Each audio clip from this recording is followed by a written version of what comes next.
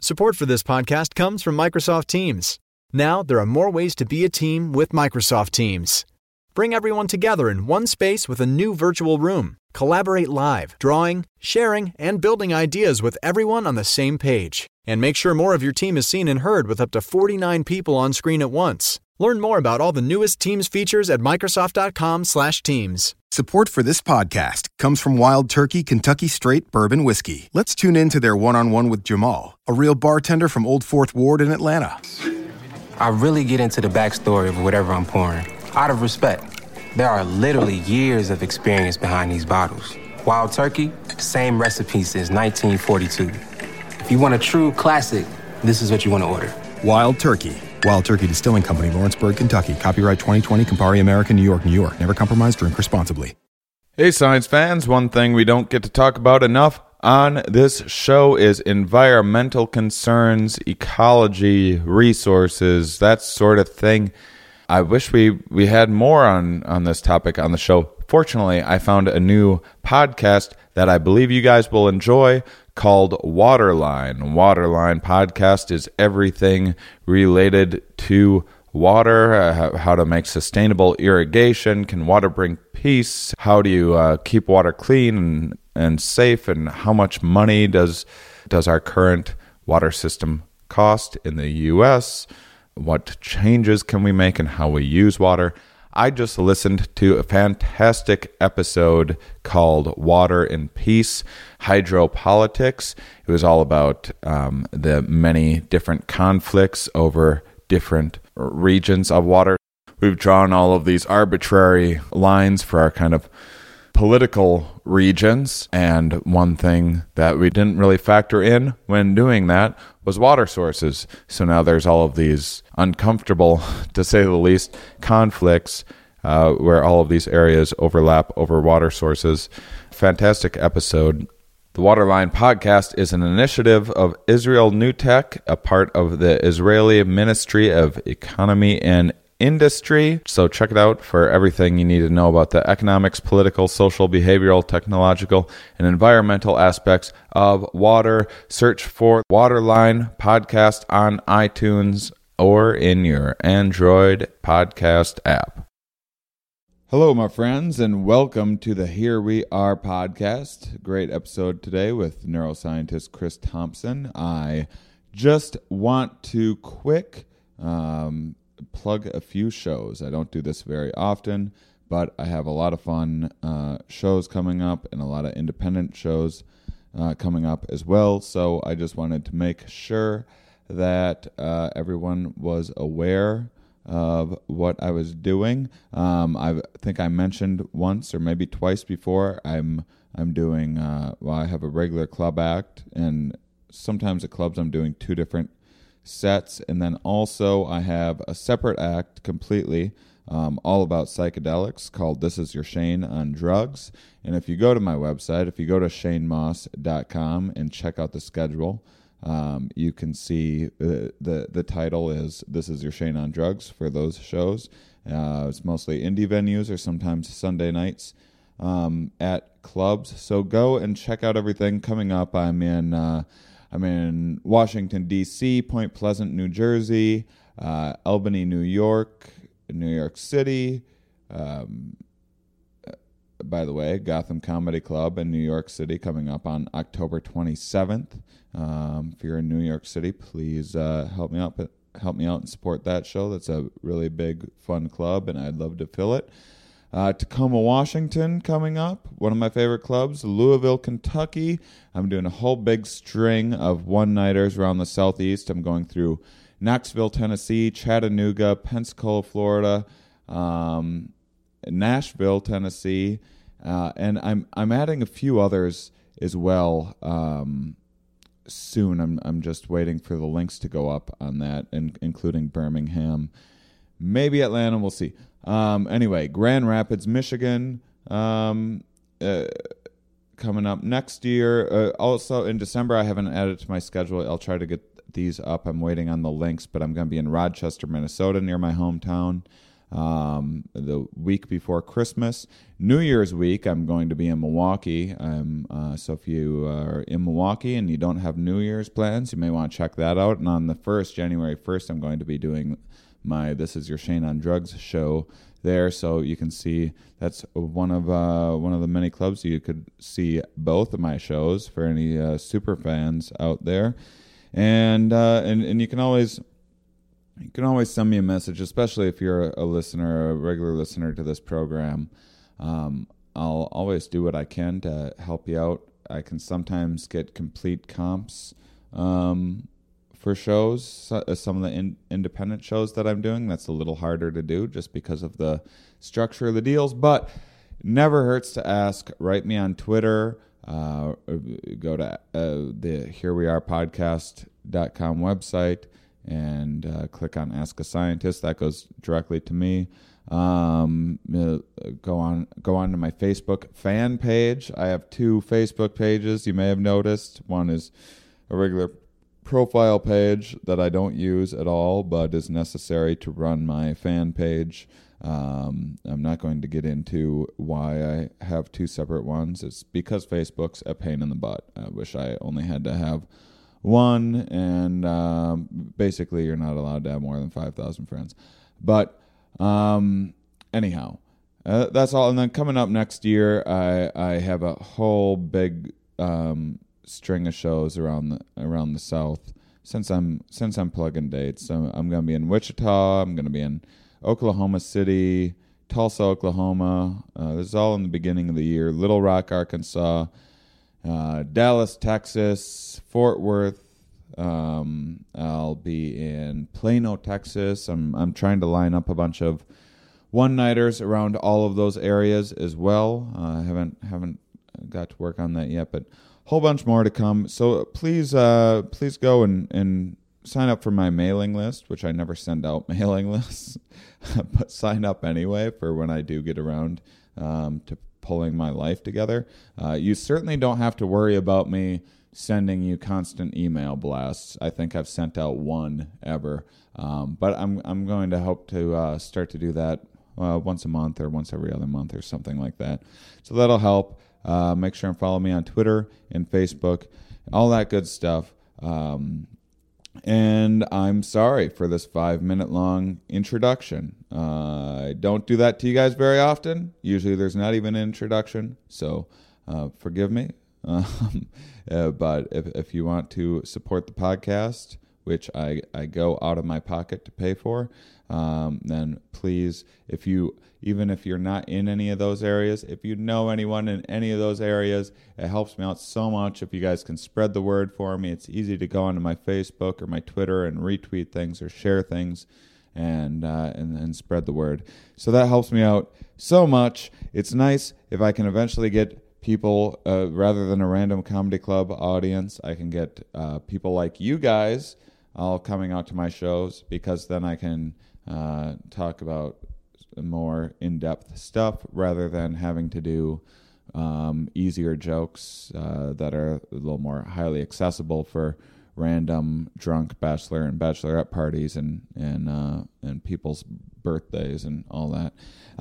So anyhow, that would mean a lot to me. You know, obviously I'm trying to build up my career more and more, and anything you can do to help would be terrific. So thank you guys for listening, and enjoy today's episode. Are we? Yes. Where are we? Here. Why are we here? Not entirely clear. We are misfits thrust into existence by random chance, with no hints at all as to how we're supposed to make sense of it all. It's immensely bizarre. Here we are. Hello, everybody, and welcome to the Here We Are podcast. Today I came down to San Diego to talk to a postdoctoral fellow at the Scripps Research Institute, Dr. Chris Thompson. It's actually a friend of a new friend of mine, a comedian, Hank Thompson, who I talked with after the show and told me he listened to my podcast, and then told me that his brother is a scientist. And I was like, well, that makes my life easy. Why don't you put me in touch with him? So thanks for joining me, Chris. Thanks for the tour of the lab. Sure. It's very interesting. We're going to get into that in a bit. Why don't you give me a little breakdown of your history, how you ended up here? Sure. Yeah. So let's see. I started off in Illinois, where I grew up outside of Chicago, and I went to the University of Illinois at Champaign-Urbana for my undergraduate. There I studied ecology, ethology, and evolution with a focus on evolution and animal behavior. I worked with Gene Robinson there, who is kind of the honeybee guru for how honeybees go through the different stages of their behavior as they age. And with him, when I was there, I worked on learning and memory tasks in honeybees. So I got very interested in the neural mechanisms that regulate behavior, and that drew me towards neuroscience. So then I ended up doing my PhD. Now I'm curious about bees. Oh, okay, well, let's talk about bees before we move on. I love talking about bees. I know it's not your area anymore, So you bee aging, yes, and its effect on learning and memory. Yeah. So it is well known that bees have different tasks that they do. So there are bees that do in-hive tasks. Those are nurses. They take care of the little larvae that are in there. They'll take care of the queen. They'll take care of inside hive tasks. And then there are foragers. They're the ones that go out of the hive and go collect nectar and pollen. Now, the bees, the way they divide up tasks, it's called age polyethism. So poly, many, ethism, behaviors. So, and it's dependent upon age. The in-hive tasks are done by the young bees. So they're the nurses. And as they get to a certain age, then they start foraging. And so they'll leave the hive and do outside hive tasks. So the Robinson Lab, they studied that phenomenon in great detail, looking at it everything from changes in gene expression all the way up to changes in behavior, as well as the neural mechanisms underneath that. I was doing learning and memory tasks with bees, okay? So what we were doing is, the foraging tasks that bees have to do, it's dependent upon the odors that flowers provide. And if a flower has nectar at a given time, the bee will associate that odor of the flower with a reward. And we were looking at how are nurses able to do those kinds of things as well? So, and we saw that there were actually some distinct differences that between nurses and how they learn to associate an odor with a reward versus when they're foragers. So foragers learn to associate a particular odor with a reward much faster than nurses do. But then they also don't extinguish that behavior very quickly as well. So once they've associated that in their mind, they will keep that association even after you've removed the reward. Whereas nurses, they will learn that there's a reward associated with an odor, and then once you remove the reward, they will kind of forget pretty quickly. Once you remove the reward. The young kids have a more flexible, they're more open-minded. Right. And the whole reason why we're looking at that is because there are these changes that happen in the brain as they go from nursing to foraging. Is it just a change in the gene expression at that age that triggers that? It's a major thing. Puberty or something? Well, so funny you mentioned puberty because the hormone that regulates that process is called juvenile hormone. So they have a peak in juvenile hormone at that transition that drives the change from becoming a nurse to a forager and doing outside hive tasks. So that's another thing that they had studied. Which kind of set me on the path for my future work, which is on hormones and neural circuits. I didn't work on that there, but I was fascinated with that work. So your interest in evolution eventually kind of... I felt like I've been on the same path where I read a lot of evolutionary biology and psychology stuff, and then after a while it's like, well, there's just certain aspects I can't understand without learning more about neuroscience. Yeah.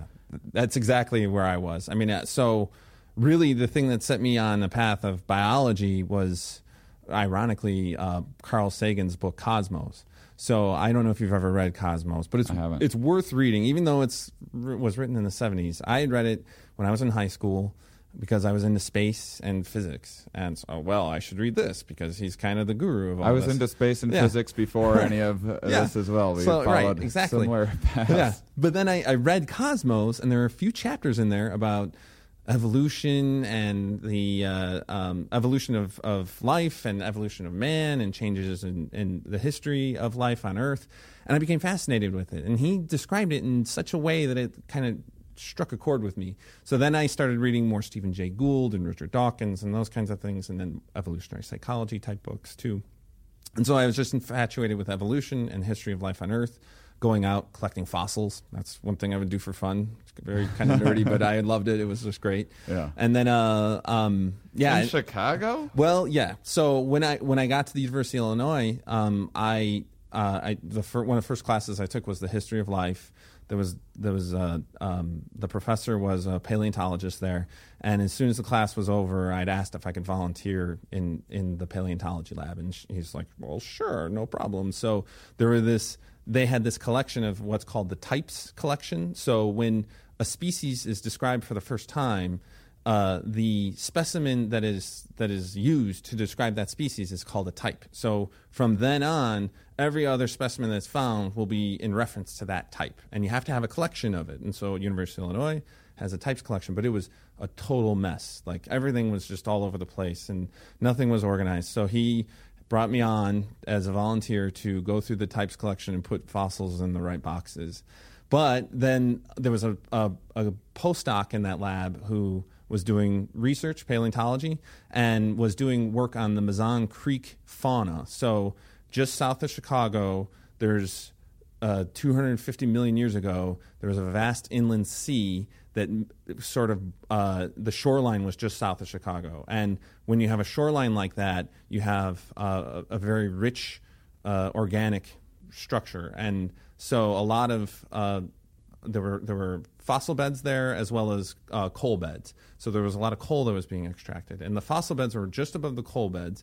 So back in the day, in the 20s and 30s, they would dig down to the coal beds just south of Chicago and create these giant piles right next to where the mine was, where they were digging out the coal. But just because the fossils were right above the coal beds, the last layer of the big mound next to the mine would just be filled with fossils. So so even today, you can go to those giant mounds in the cornfields of just south of Chicago, and those mounds will be covered with fossils. And so I would go and collect fossils, and it was a blast. It was a lot of fun. just walking all over this giant hill in the middle of this flat expanse, picking up fossils. Yeah. That's cool. Cool. So you went from fossils and Right. genes and bees to then you went to Germany? No. So before that, I went to the University of Washington in Seattle, where I worked with songbirds. So because I was getting, I was very interested in evolution of behavior, but just like you, I didn't want to think of behavior as a black box. So behavior is a manifestation of neural networks, and you can't understand the evolution of behavior without thinking about how those neural networks will change over time and evolve. So I started thinking about the neural networks that underlie behavior and just how they're controlled. And so my honeybee research experience got me more and more interested in that. So I'd studied neuroscience at the University of Washington in Seattle, where I was working with songbirds there. Doing what with them? So, songbirds are a great group of animals to study the neural circuits that regulate behavior, because they learn their songs. So a juvenile songbird has to hear a species typical song, so a song from its species, in order to make it as an adult. And it has, the other thing about songbirds is that they have this set of discrete brain areas that are interconnected that regulate the song. So that's an ideal system in which you can look at how this circuit generates behavior and regulates the learning of the behavior. What kind of birds were you working on? We were working with white-crowned sparrows and song sparrows. And the reason why we were working with those species is because they're highly seasonal. So the birds that live in seasonal climates, temperate climates, they reproduce only certain times of the year. So during the spring, you have an increase in the photoperiod. The days get longer. and this induces these animals to go into reproductive condition. And so they start singing a lot more because they're establishing territories. On the territory, when they're singing, they're trying to attract a female and also ward off males. So it's basically, like, this is my area, get the fuck away. That's basically what they're trying to say with the song. And because it's seasonal, they don't do that all year. And so my mentor there had discovered, he was part of a team, and several people had also contributed to this, that had discovered that this neural circuit changes enormously depending upon whether they're in reproductive condition or not. So it's much more robust. The circuit is much bigger when they're in reproductive condition, when they have very high levels of testosterone. And then as testosterone levels decrease, the system then sort of regresses and collapses on itself. So my whole PhD was on that process. What happens when you take testosterone away?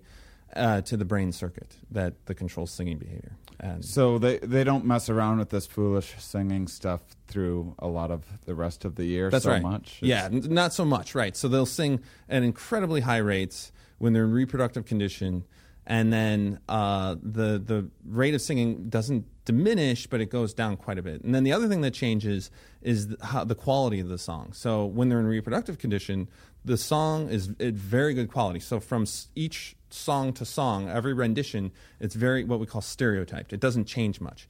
But when they're in non-reproductive condition, the song is a little bit more variable. They'll drop notes. They just don't care. Yeah. So, like when you're singing in your car, you don't really care too much. Yeah, and then right, it's exactly. Karaoke There's no night, audience. and there's some hot ladies around, and you really got to turn on your A game. When you're on the karaoke stage, you got to turn on your A game. Exactly. But in the car, it's practice session. Who cares? No one can hear. Yeah, exactly. So is that what they're doing? Is just like kind of practicing mostly the rest of the year? The rest of the year, it's not exactly clear what the function is when the rest of the year they do, because this it incurs a cost of predators and everything else. Are hearing them more. I guess probably not so much in that particular species. Yeah, songbirds are actually, very versatile. They don't, as far as predator avoidance, the only things that they really have to worry about are like the large birds of prey, certain birds of prey that prey upon songbirds. Like, there's not going to be anything you're not going to have like a badger jump up a tree or a bear. Like, it just doesn't happen. So predators aren't as much of a concern, especially with singing. When they're singing in the non-breeding season, they form these loose flocks, and so it's thought that maybe the song is like a contact call to maintain those loose flocks. And then when they're in breeding condition and they have high levels of testosterone, they're doing a lot of fighting and fucking, and so they and so then they don't have those loose flocks anymore, and the song takes on a different role. That's the idea. So they have different songs for like "Don't Mess with Me" and different songs for "I Love You." Well, not the white crowns. So this is another cool thing about songbirds. There are a lot of different songbirds. In fact, there are about 4,000 different species of songbirds, and if you just count all the mammals, there are about 4,000 different species of mammals. So there are almost as many songbirds as there are mammals. So there's an incredible amount of diversity. Some songbirds, like the white-crowned sparrow, only has a single song that it sings. There are regional variations that happen. So we call them dialects. So if they live in a certain area, they will have a certain variety that will be different from another area. And we know that when they move to a different area, that can lead to change in the dialect over time, and that they will adapt their song to match the dialect that's nearby. Everyone wants to fit in. Yeah, right. Yeah, you got to fit in, right? Otherwise, you're the oddball No one out. likes that The new weirdo, kid. right? Yeah. Exactly. But there are other species of songbirds that learn their songs as adults as well, so they can change their songs as adults. Whereas, like the white crown learns its song as a juvenile, and then there are other species that will sing a huge variety of songs. Like a great example is the mockingbird. They can learn songs from other species, or even like industrial, like car alarms and things. They will copy car alarms, and they have a huge variety of songs that they sing. So when they're singing late at night, they start singing at midnight, which is another crazy thing about mockingbirds. But it's like a huge variety. They can have, I think, upwards of 100 songs. Now, we don't know if they have specific songs for stay away versus come hither. Mostly, I think it serves a dual role. So the songs are mostly to tell other nearby males, I'm still here, leave me alone, because they will know the song of their neighbor, and it should be there. And if they hear a song, so in songbirds, for instance, song sparrows, if they hear a song that doesn't match the song of their neighbor, then they will go and investigate. But if it's a song of their neighbor, they don't care. So they will know that, Mike is over here, he sings these songs, and that's fine. But if I hear someone else, I'm going to go and try to kick his ass. You're going to come to this tree, exactly. You better learn to sing the language. Word. That's what I'm saying. Right. Yeah, right, exactly. You got to learn the hood language, exactly, yeah. So, right, exactly. And if you're not speaking the language, then obviously you're an outsider, and maybe trying to hone in on the territory and try to get some of that sweet female action that he's already got established. So Right. And then there must be some sort of so as they age, are they like getting better, and like are they singing like sexier songs and getting the memorization down better? Yeah. So there are changes that happen over time, over years. So they get the most improvement happens in the first year. They can reach sexual reproduction by the first year, and in many species, that first year song is not the best. It generally takes 2 or 3 years for them to get that really good stereotype song.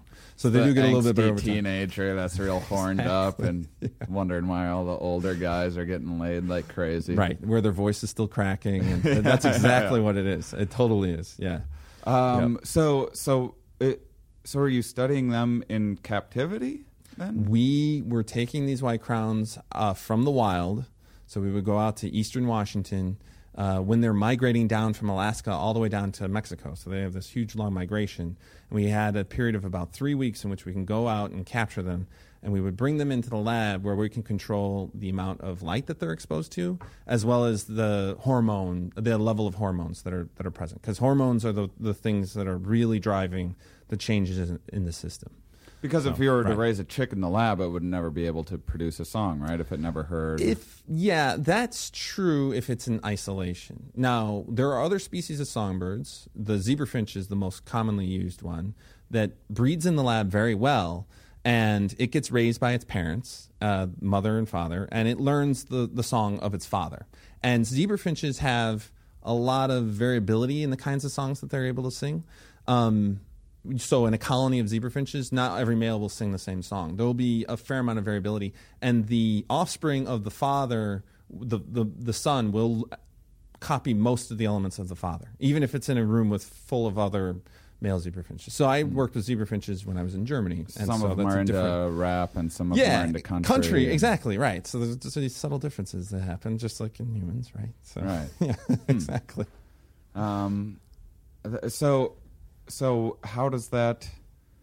What are the neural mechanisms that take place then when they're learning these new songs? So it has to do with testosterone, like you said. Well, okay.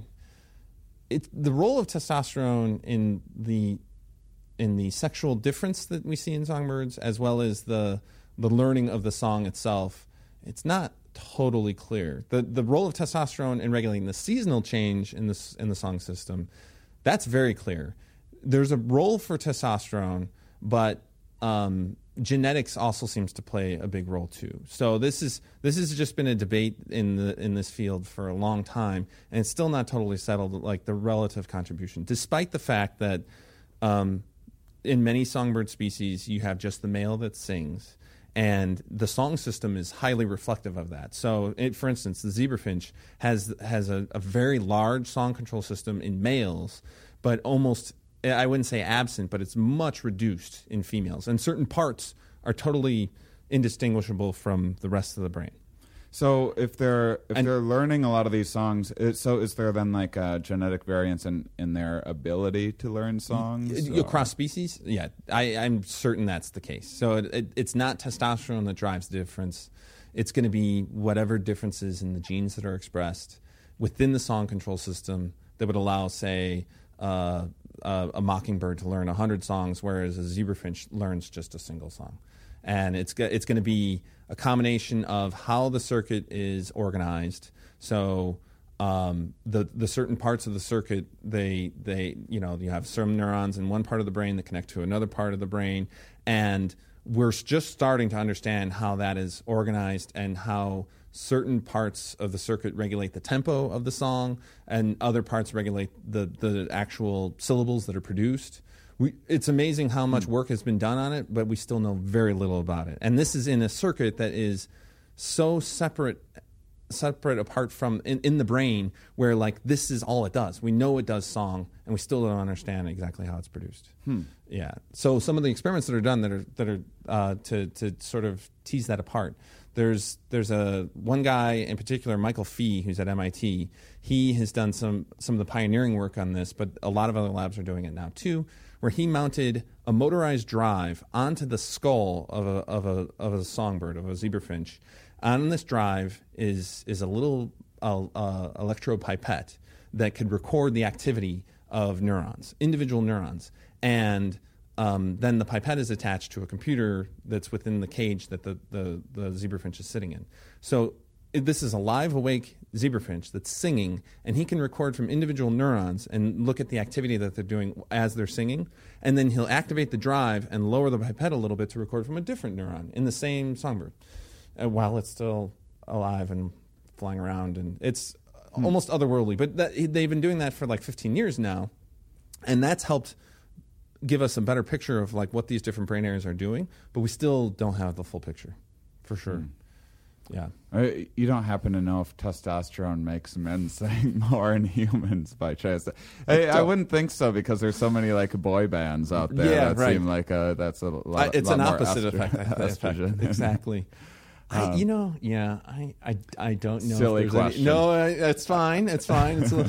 It's a legitimate area of inquiry. It was more of a joke, but fair enough.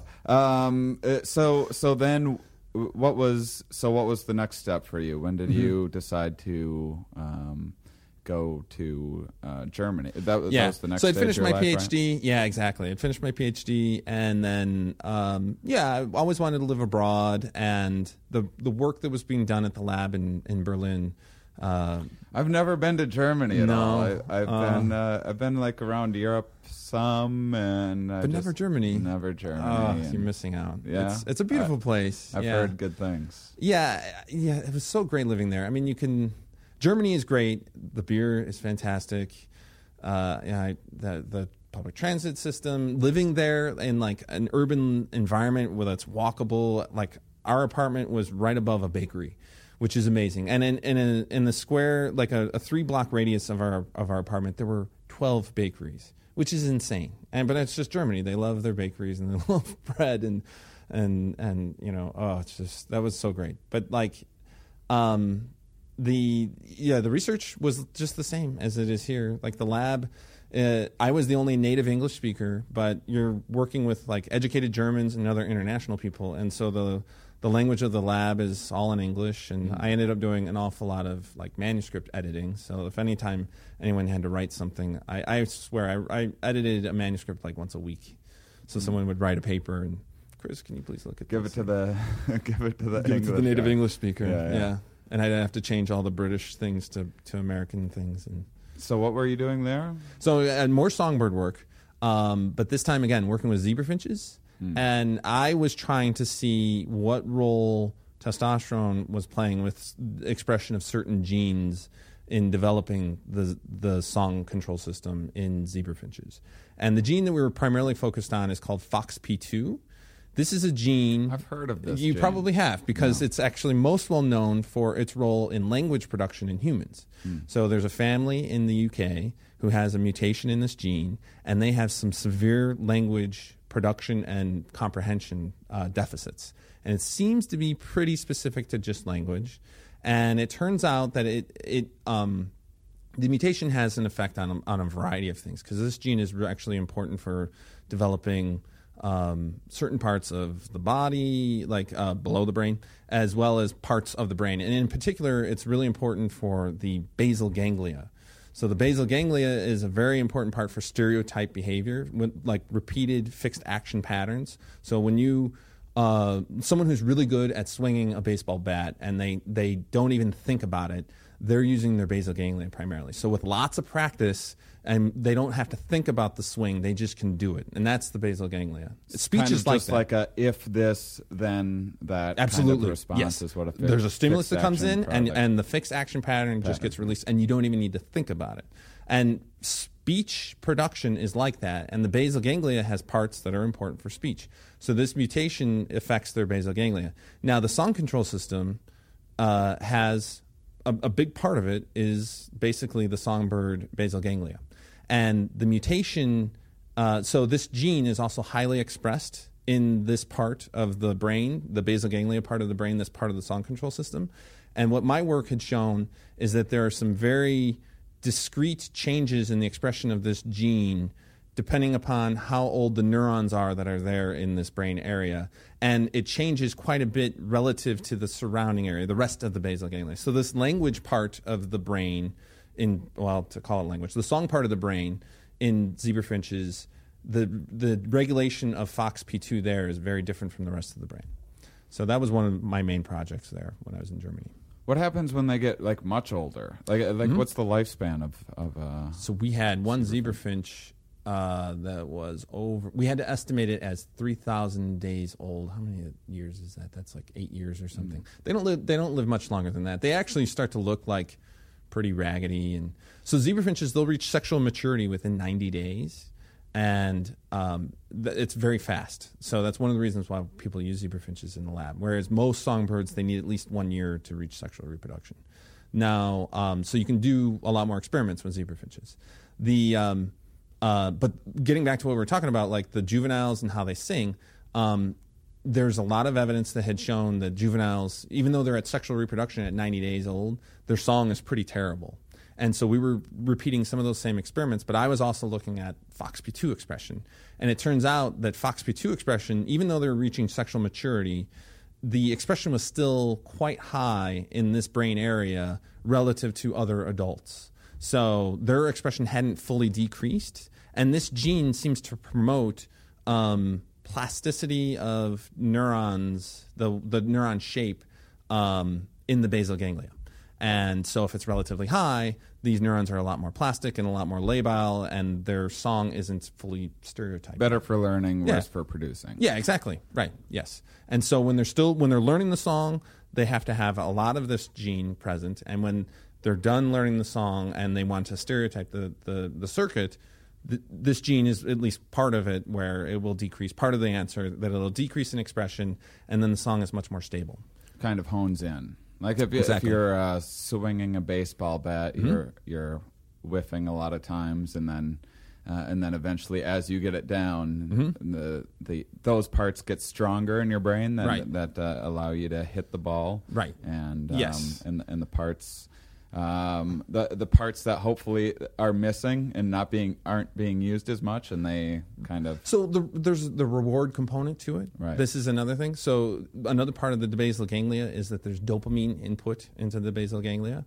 And so it's thought that, if you perform, say, a song or you swing a bat very well, and it's you hit a home run or you sing the song well, you'll get a dopamine reward, and that may reinforce those neurons that were part of generating that action pattern. Now, how does FOXP2 fit into that? It's not entirely clear, although there is a relationship between dopamine signaling and FOXP2. Because dopamine originally is the reward, doesn't it move to like as more of a motivator after a while? To then, like, once you sing a song, it's a successful song, you get laid or whatever, and you have this dopamine response. But then after a while, once you just see the potential to sing this song, there's a lady around, then there's the dopamine response, and it's like, oh, I know what to do here. And you sing the song. That's a good question. I don't know. I know that there's more dopamine. I know that mechanism sometimes works in certain areas of the brain in that fashion. There is more dopamine that gets released when male songbirds are singing to a female. So just presence of having a female nearby, having an audience, there's a greater release of dopamine. Okay. Yeah, and the song is much more stereotyped when they sing versus when they're alone. That's called undirected singing. So what happens when they get much older in life, do they start like forgetting songs, and does their throat go out? Yeah, when they get much older, like the song, we know that these old guys, the song gets sped up a little bit more truncated. They may drop certain syllables at the end, and it can be sort of crummy sounding. There's change that happens, especially when they're really old. When their feathers are like starting to fall out and they're not replacing with new feathers, and they really kind of look like old men. Like the song also seems to suffer a little bit, but they actually can perform a good song for many years. Yeah, it's kind of like people too, I guess, to some degree. I mean, well, at least like Frank Sinatra sang very well up into his 70s, and yeah. So right. Yeah, but he still had the prime, and then not right. So you did that for how long? That was 3 years in Germany, okay. And then you came here. Yeah, my time ended in Germany, and at that point, I came back to the United States, and I wanted to transition to a different system. So I joined the Scripps Research Institute. I'm at Holly Klein's lab here, and I'm still doing hormones and brain circuit development, but we use tadpoles to do that. So it's very different from songbirds. There's not a whole lot of singing going on, but it's more developmentally focused. So the species that we work with is called Xenopus laevis, or the African clawed frog, and the advantages of using the clawed frog is, I mean, there are quite a few. We can take one male and one female. You got to see this in the tour. Yeah, which is pretty great. I got the tour. I got to see where the a little bit of romance. Happens. Yeah. So the male put one male and one female in a single tank, an aquarium tank. It's like, I think 20-gallon tank or something like that. I don't know. I'm not an aquarist, so I have no idea. So, but yeah. So we put the male and female together. We inject them with a gonadotropin stimulating hormone, a corticotropin, and it's the same hormone that gets increased when women are pregnant. This though has the reaction to get them into reproductive condition. So then they start mating when they're injected with this hormone. You were telling me that they used to, that was like the early pregnancy test. That's right. Yeah. So right, it was this scientist from England, Lancelot Hogben was his name. Lancelot Hogben. He had moved from England to South Africa and was exploring the different animals there. This was like in the teens, I believe, 1910 or something, and started working with this African clawed frog. And he discovered that if you inject the urine of a woman who is suspected to be pregnant, and if she is pregnant, into a female African clawed frog, this frog will lay eggs the next day within 18 hours. And so it's a quick pregnancy test that it's either 1,000 eggs or no eggs, and then therefore you would know that if you're pregnant or not. How did he decide that was he was just experimenting with lots of different kinds of pee on a frog? Yeah, I know he was exploring the hormones that were involved, and I don't know the details of how he came across connecting the two. I think he was working on the biology of the frogs, actually, and at the time they knew that there was this hormone that would be elevated in women when they're pregnant, and it happens very quickly. In fact, that's what the home pregnancy test does. It still does the same thing. It just uses an immunotechnique to detect how much hormone is there.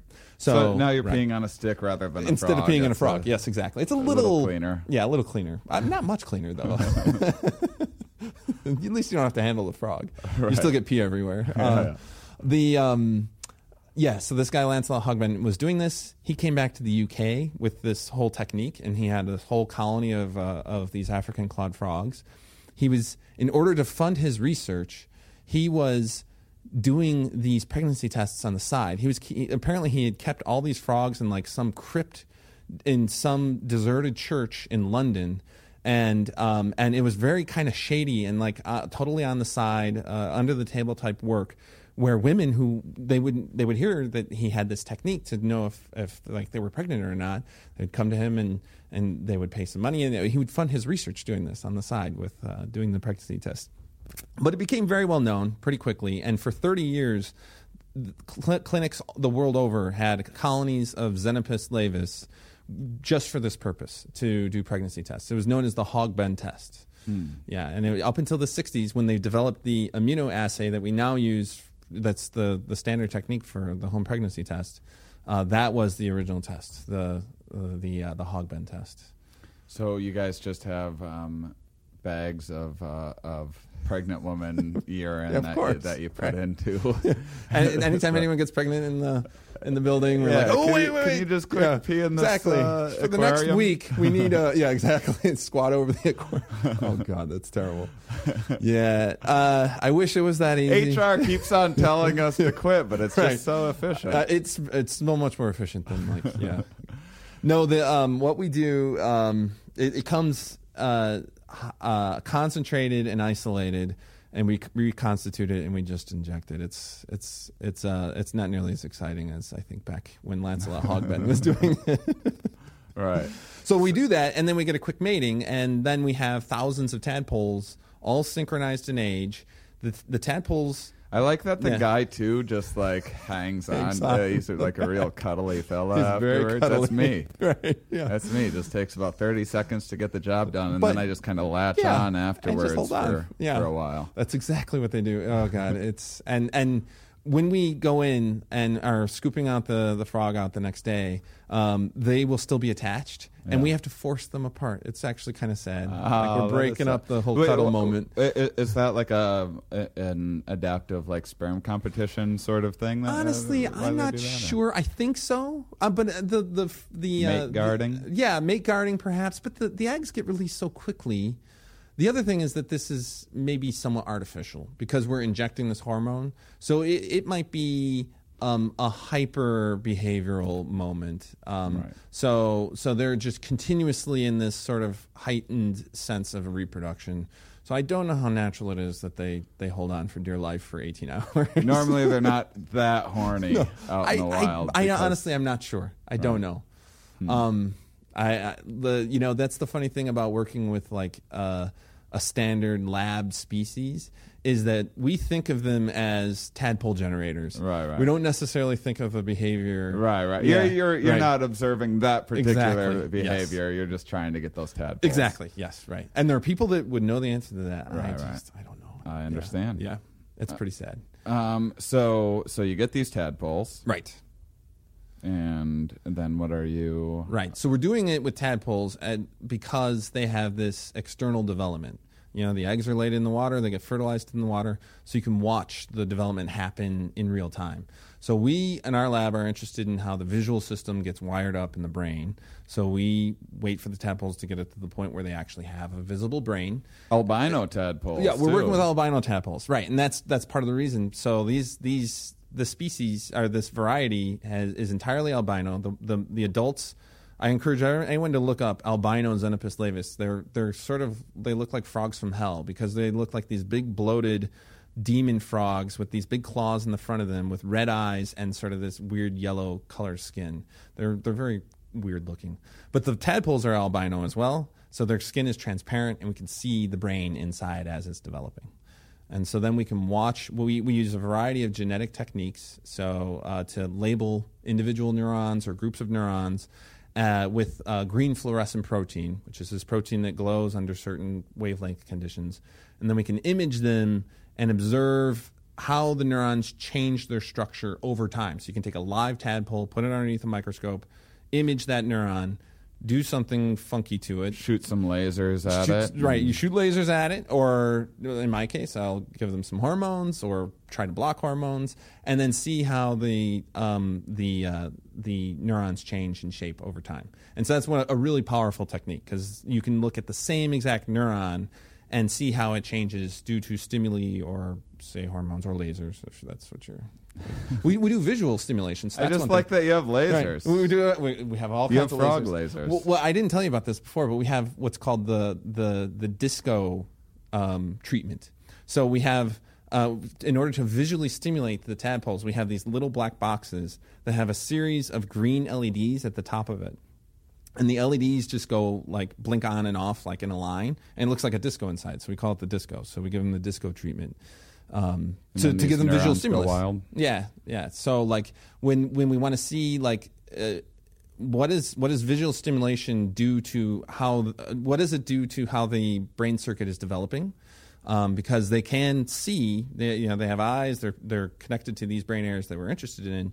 How does the visual stimulus change the shape of those neurons? And versus when they're, say, held in a black box with no visual stimulus, no disco.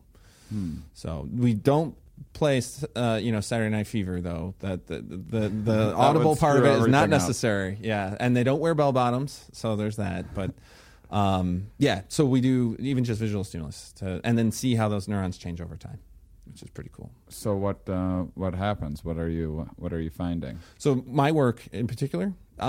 Yeah. So I'm a hormone guy. That's my new wrinkle that I'm bringing to the Klein lab.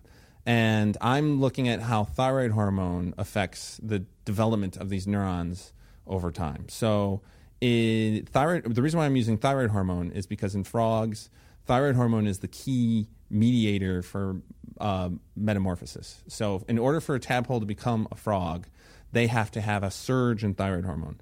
But the tadpole is still sensitive to thyroid hormone. They have all the receptors that are expressed early on. They just don't have the hormone that's necessary.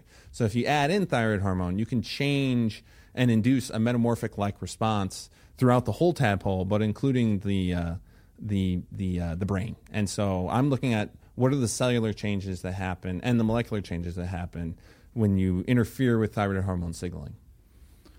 So you give them so the thyroid hormone, it's just like learning juice.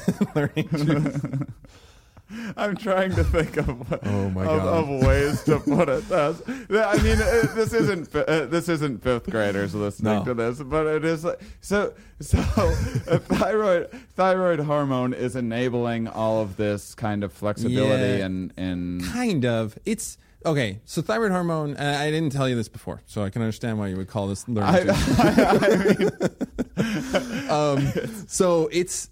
I just really wanted to say learning juice. I wish we had... I could go for some learning juice right now, actually. I need some. Yeah. Had I had a little more learning juice before that, I probably would have asked some less ridiculous question. No. Nothing ridiculous about that. No, because I know what you mean by that. Like, is it causing the brain to change? And it is. It's not learning, though, obviously, because it's not... okay. It's kind of stimulating growth, though. It is. It is stimulating growth in the brain. And it happens in humans, too. So humans are dependent upon thyroid hormone from the mother.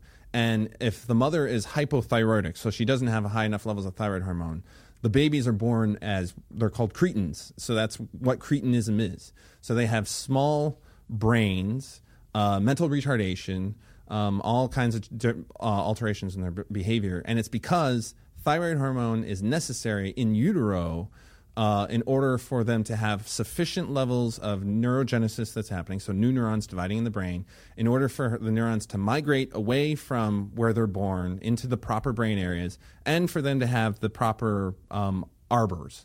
So we can use the tadpole as a way of looking at all these things in real time. So that's the opportunity to look at what happens when you mess with thyroid hormone and how does it affect these individual neurons and how they change over time. So that's what my project is focused on because it's so important for proper brain development in humans and all vertebrates, actually. Right.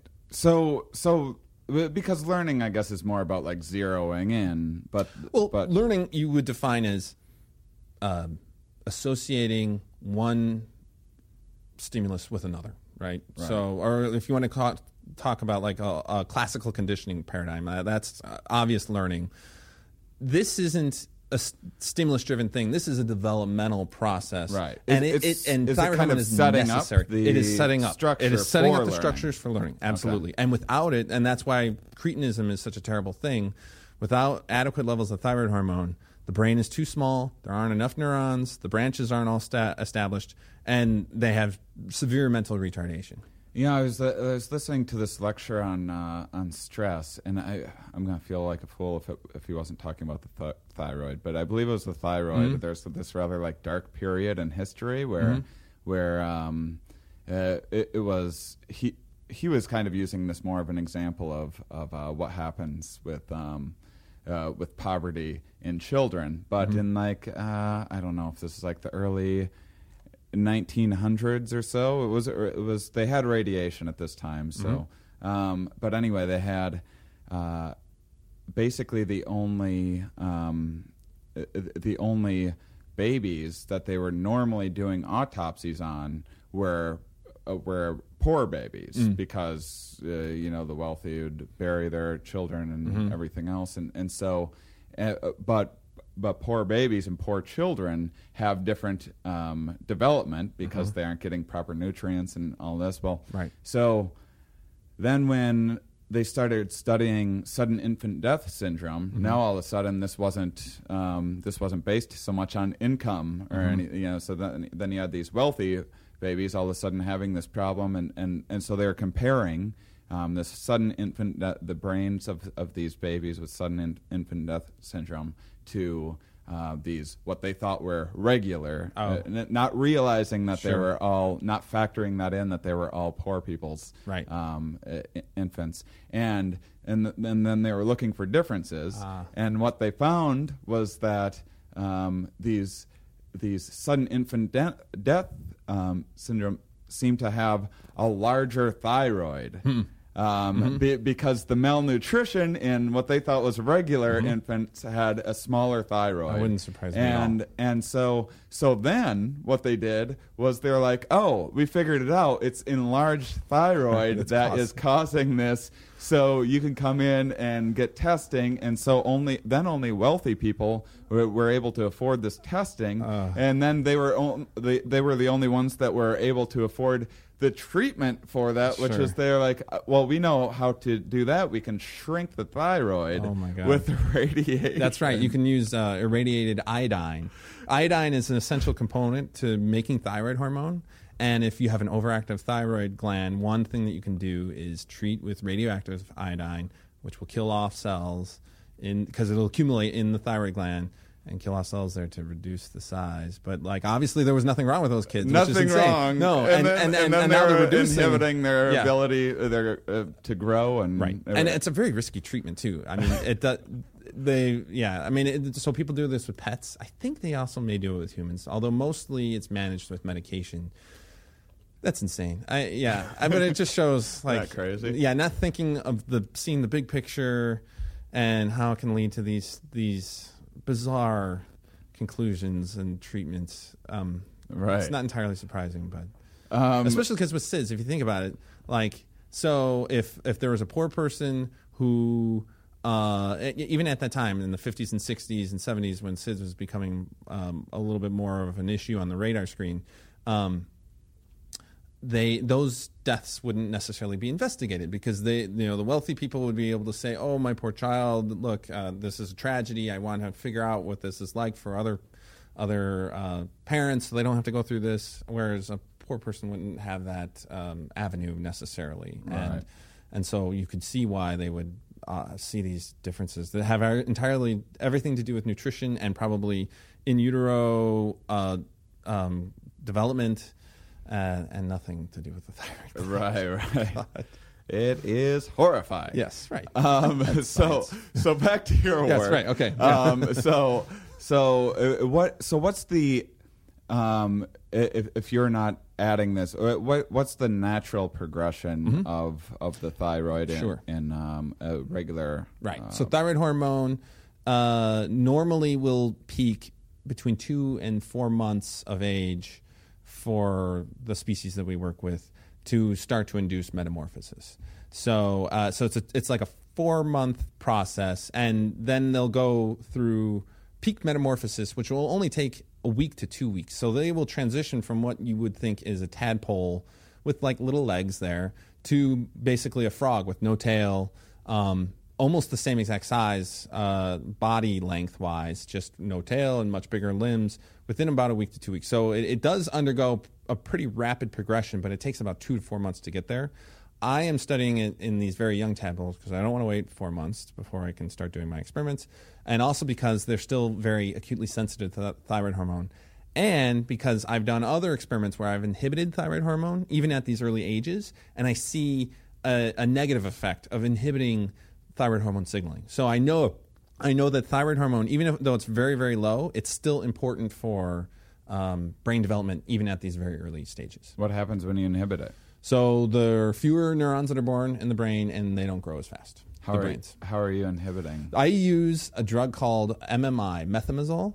And ironically, so I started using this drug. It's a widely used drug for these kinds of experiments, but it's also used in clinical situations. So about a year into my experiments here, my cat ended up getting hyperthyroidism. So he had an overactive thyroid gland, and he was prescribed methimazole, the same exact drug I was giving the tadpoles.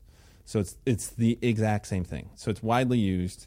In order to knock down his active thyroid hormone, I had to give him the same drug that I was giving the tadpoles to block their thyroid hormone. Yeah. And so what happens when you do it when they don't need?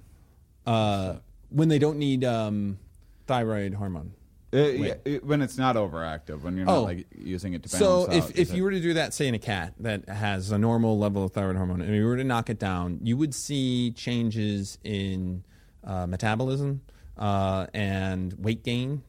So they would gain a lot of weight if you knock it down too much, and how much food they eat. So ironically, I think they eat less when they have low levels of thyroid hormone, but they maintain a lot more of the weight, because thyroid hormone is an important regulator for overall metabolism throughout the body in an adult animal. So it's tightly linked to food as well and nutrition, which is probably how it has the mechanism that it does on the brain as well. So I've been exploring that a little bit, like the relationship between feeding and thyroid hormone, and how it regulates the brain circuits that we study in tadpoles. And what about differences in the amount of stimulus in an environment? Is that naturally creating more of like more thyroid hormone? Yeah. I don't think so. These mechanisms are pretty endogenous. Kind of the only thing that I think that really affects it is body weight and feeding. Those are the only things that really are going to influence those external factors that would influence the thyroid gland. They're pretty. There's also a circadian component, so it is influenced by day length too. But that's just the amount of secretion. So it gets a lot of the glands are secreted on a circadian cycle, and thyroid hormone is one of those. So what's kind of the goal of your research at the moment? So I'm setting the baseline, looking at how thyroid hormone regulates the development of the brain and all these different aspects of how these neurons respond to thyroid hormone and changes in thyroid hormone signaling. The reason why I'm setting that baseline is because the ultimate goal is to then use this as a model system for exploring how industrial and consumer chemicals that are thought to affect thyroid hormone signaling, how they affect brain development, essentially. And so I'm using this as an animal model for studying that phenomenon. I've got the baseline of how does the thyroid hormone affect neurogenesis, the branching of the neurons, the differentiation of neurons, how they migrate, how it changes the overall morphology of the brain. And then I can use this then as a baseline for looking at how these compounds affect brain development. And so what kind of you're showing? I don't want to get you in trouble. I can't talk about too much, but I can talk about a little bit. And actually, there's some interesting stories. So I'm looking at a number of compounds, and none of this is a big surprise because the list that I have is from the literature. So there's already a lot of publications out on these compounds. BPA is one of them, bisphenol A. This is the thing that's in like the water bottles that everyone is worried about, the plastic water bottles. But it's actually used as a plastic strengthener, and it's in all kinds of plastics. Also, it's actually in really high levels on the thermo-sensitive receipt tape for that you get at the grocery store. So all of that, it prints out by imprinting heat onto the paper, and it puts the black ink that way. It's not actually like printing ink. It's just like heating up the paper, and there are very high levels of BPA on that. And there was a study that was just done recently showing that people who are cashiers who handle these papers all the time, they have very high levels of BPA in their blood serum levels. Really, and no one quite knows exactly what that's doing. No. That's kind of what you're trying to figure out. It's insane. Yeah. But actually, BPA has been very thoroughly studied. It seems to be an estrogen analog. In fact, BPA was originally synthesized by a pharmaceutical company in the goal of finding compounds that are similar to estrogen to help deal to develop a drug to give to women who are having problems during pregnancy. So this was supposed to be an estrogen analog to help manage like early onset contractions and those kinds of things. So if you provide estrogens, from what I understand, it will end up subsiding some of those contractions. So this was like in the 20s when they were synthesizing these compounds, and they developed BPA because of that. That was the goal, to develop a compound that is similar to estrogen. And they found other compounds that were better, so it was just kind of put on the shelf. But someone else figured out that, these compounds are really good at hardening plastics. So let's synthesize billions of pounds of this compound per year and embed it in plastics and surround ourselves with plastic. And I'm sure there would be no problems at all with estrogens, but of course there are. And it actually also seems to interact with thyroid hormone receptors too. So I'm looking at that as well. There's another compound I can talk about a little bit. It's called triclosan. It is a antimicrobial, antifungal agent that is widely used in consumer products. I showed you a slide with all the products that are on there. It's kind of dumbfounding how many are there. Anyone can a lot look of this up. soaps and things It's like a lot that. of soaps. It's found in cosmetics. It's found in so like if there are antimicrobial kitchenware, like cutting boards and things, generally that'll have high levels of triclosan that are embedded in it to prevent stuff from growing. There are these bio-free clothing, like T-shirts that are supposed to reduce smells and have things growing on it. Many of those have triclosan embedded into the fabrics. And then also toothpaste. So not all toothpaste. In fact, it's the one that's most widely known. In fact, I think it's the only one in the States that has triclosan in is Colgate Total. So it's called Total because it has triclosan in it.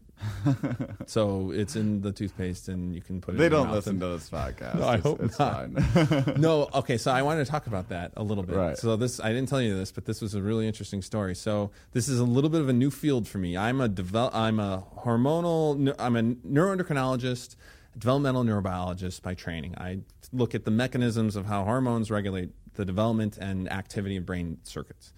But now I'm going into this field of neurotoxicology. So how do these compounds affect brain development? And it's an obvious leap that you would take because I'm trying to apply my research in some sort of direct translational way. Mm-hmm. And so that I'm not just ivory tower, exploring these things where they have no relevance whatsoever. So I went to the Society of Toxicology annual meeting with my results, and these two individuals, two ladies, had shown up, and they were just spending a very long time on my poster. And it was the thing that was crazy about it is that they were sort of playing bad cop, good cop. So there was one who was really hostile towards every little detail on my poster, and another one who was just like trying to be very friendly and trying to get information and like, what do I think this means and all of this. And then, we had a good conversation, though. I'm respectful. I'm not going to... But the one who was being very hostile, I don't know what the deal with her, what her problem was. But she was like, for instance, she's like, well, why would you use albinos? Why would you do this with albinos? And I just had to explain to her, like, she obviously like knew a little bit about tadpoles and like toxicology, but she had no idea the kind of neuroscience type work that I'm doing. Right. So, but she was just questioning every little thing, every little detail that I had picked. But they'd handed me their card, and they were from Colgate Palmolive. Ah, that's funny. Yeah.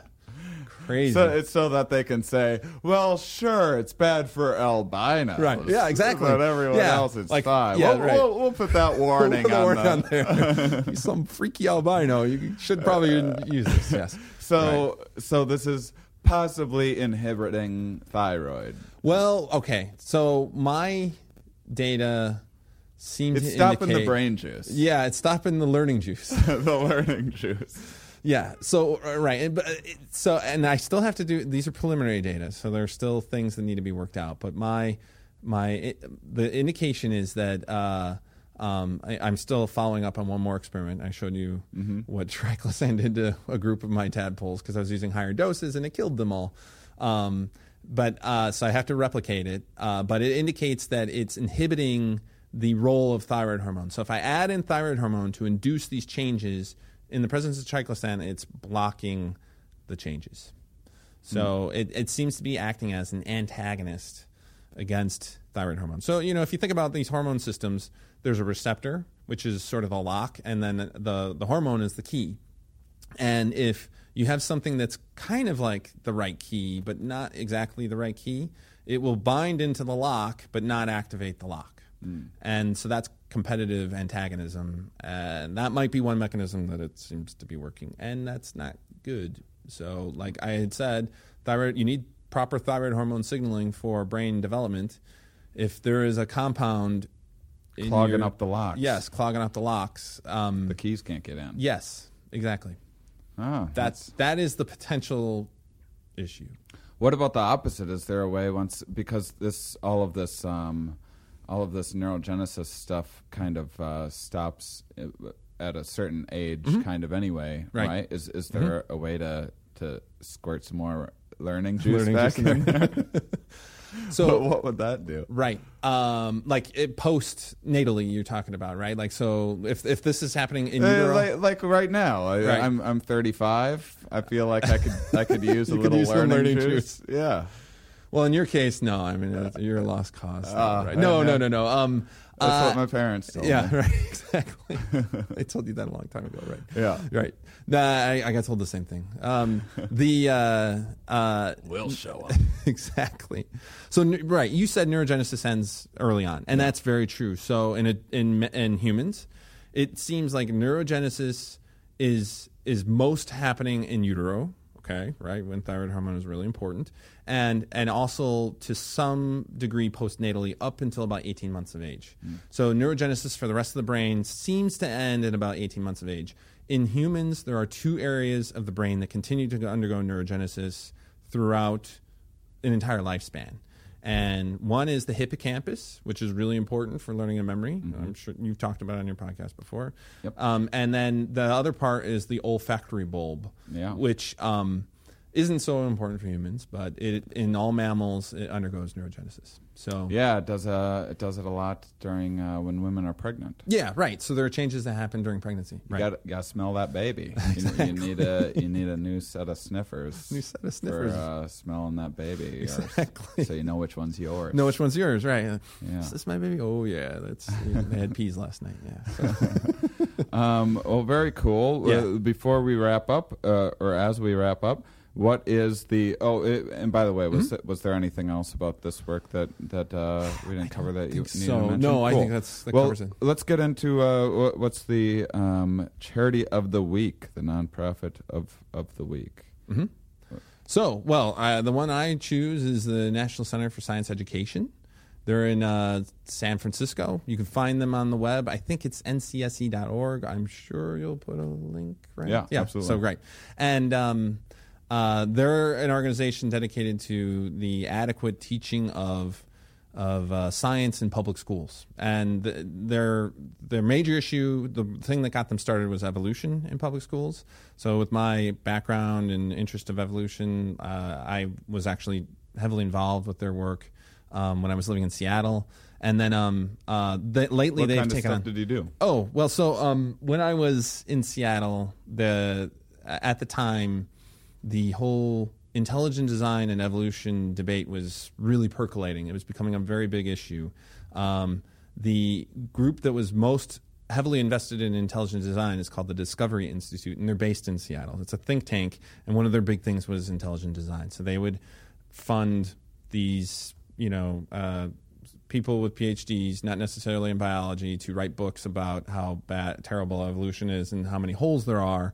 And the main goal was really to take some of the same basic arguments in creationism, but to strip away the religious part of it. That's basically what intelligent design is. It's like all the God stuff, Earth is only 6,000 years old and there was Noah's Ark and all that stuff. Of course, we're not going to talk about that because that's clearly religion. Yeah. But we can say we didn't get perfect out of nowhere. Right, exactly. So there had to be this intelligent designer to, how can you have a mousetrap evolve piece by piece? That's the example they love to use. So like a mousetrap with only 2 or 3 of its parts is not functional. And so there are these molecular machines. Of course, you got to use the word machine, not some complex.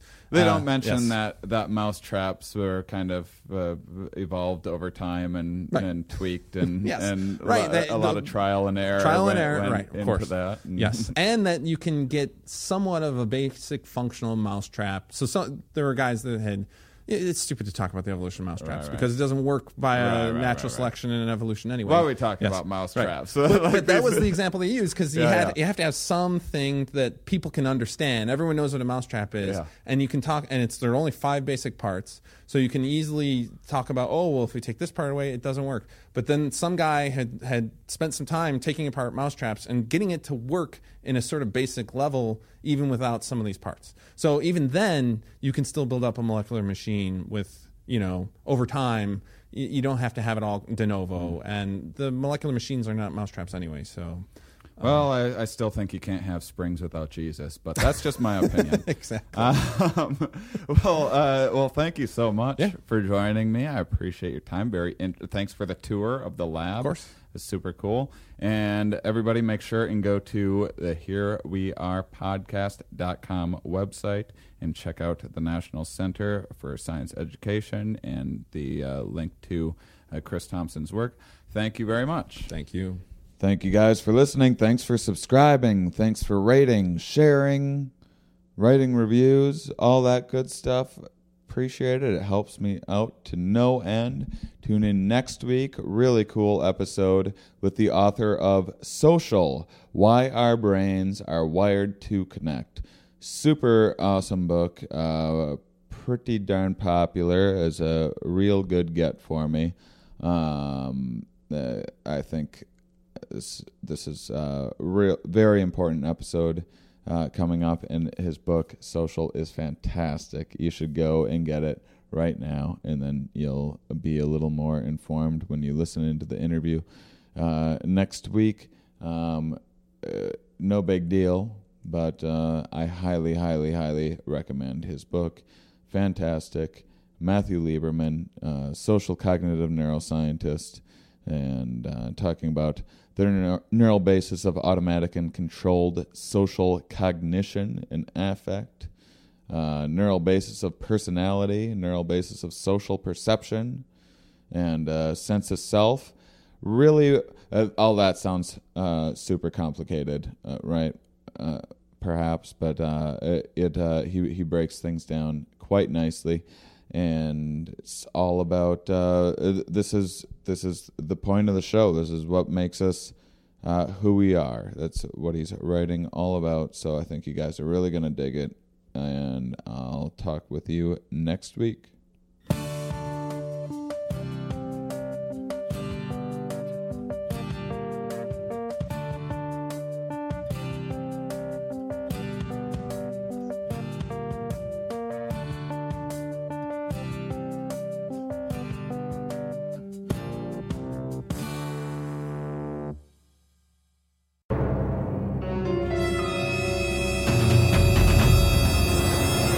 Hello, I'm Kyle Ayers. I'm the host of Never Seen It, the podcast where comedians rewrite famous movies and TV shows they've never seen, and then we give them a read in studio. This is a clip I want to play for you guys from an episode where Langston Kerman rewrites Scarface. He's never seen it, but he wrote a script based on what he thinks he knows about it, and here's a clip. Give it a listen. All right, Scarface, The New Frontier. Interior, happening discotheque. Remember when we called clubs discotheques? LOL. The 70s were crazy. Night. The crowd bustles with young, hot Mexicans who are supposed to be Cuban, and all are dressed in butterfly collared shirts and pants that look like Jinko jeans, and pleated khakis had a really weird baby. There's sex in the air, and Poppy wants a whiff. Oh my God. Scarface, 22 to 45. Like he's a television audience demographic. devilishly handsome, not even a little bit Italian looking, so get that out of your dumb brain. Walks through the crowd with the confidence of a man who's going on MTV Cribs with the Yin Yang Twins one day. Does he actually have a scar on his face? Fuck no.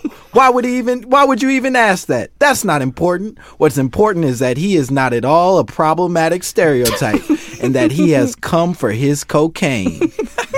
As he approaches the red rope of the VIP, pronounced VIP in Spanish, Oh my gosh. he spots his dear friend who is almost certainly going to become his enemy by the end of the film, Smooth Skin. Scarface yells out his signature line. Ciao, Bella. It's me, Scarface.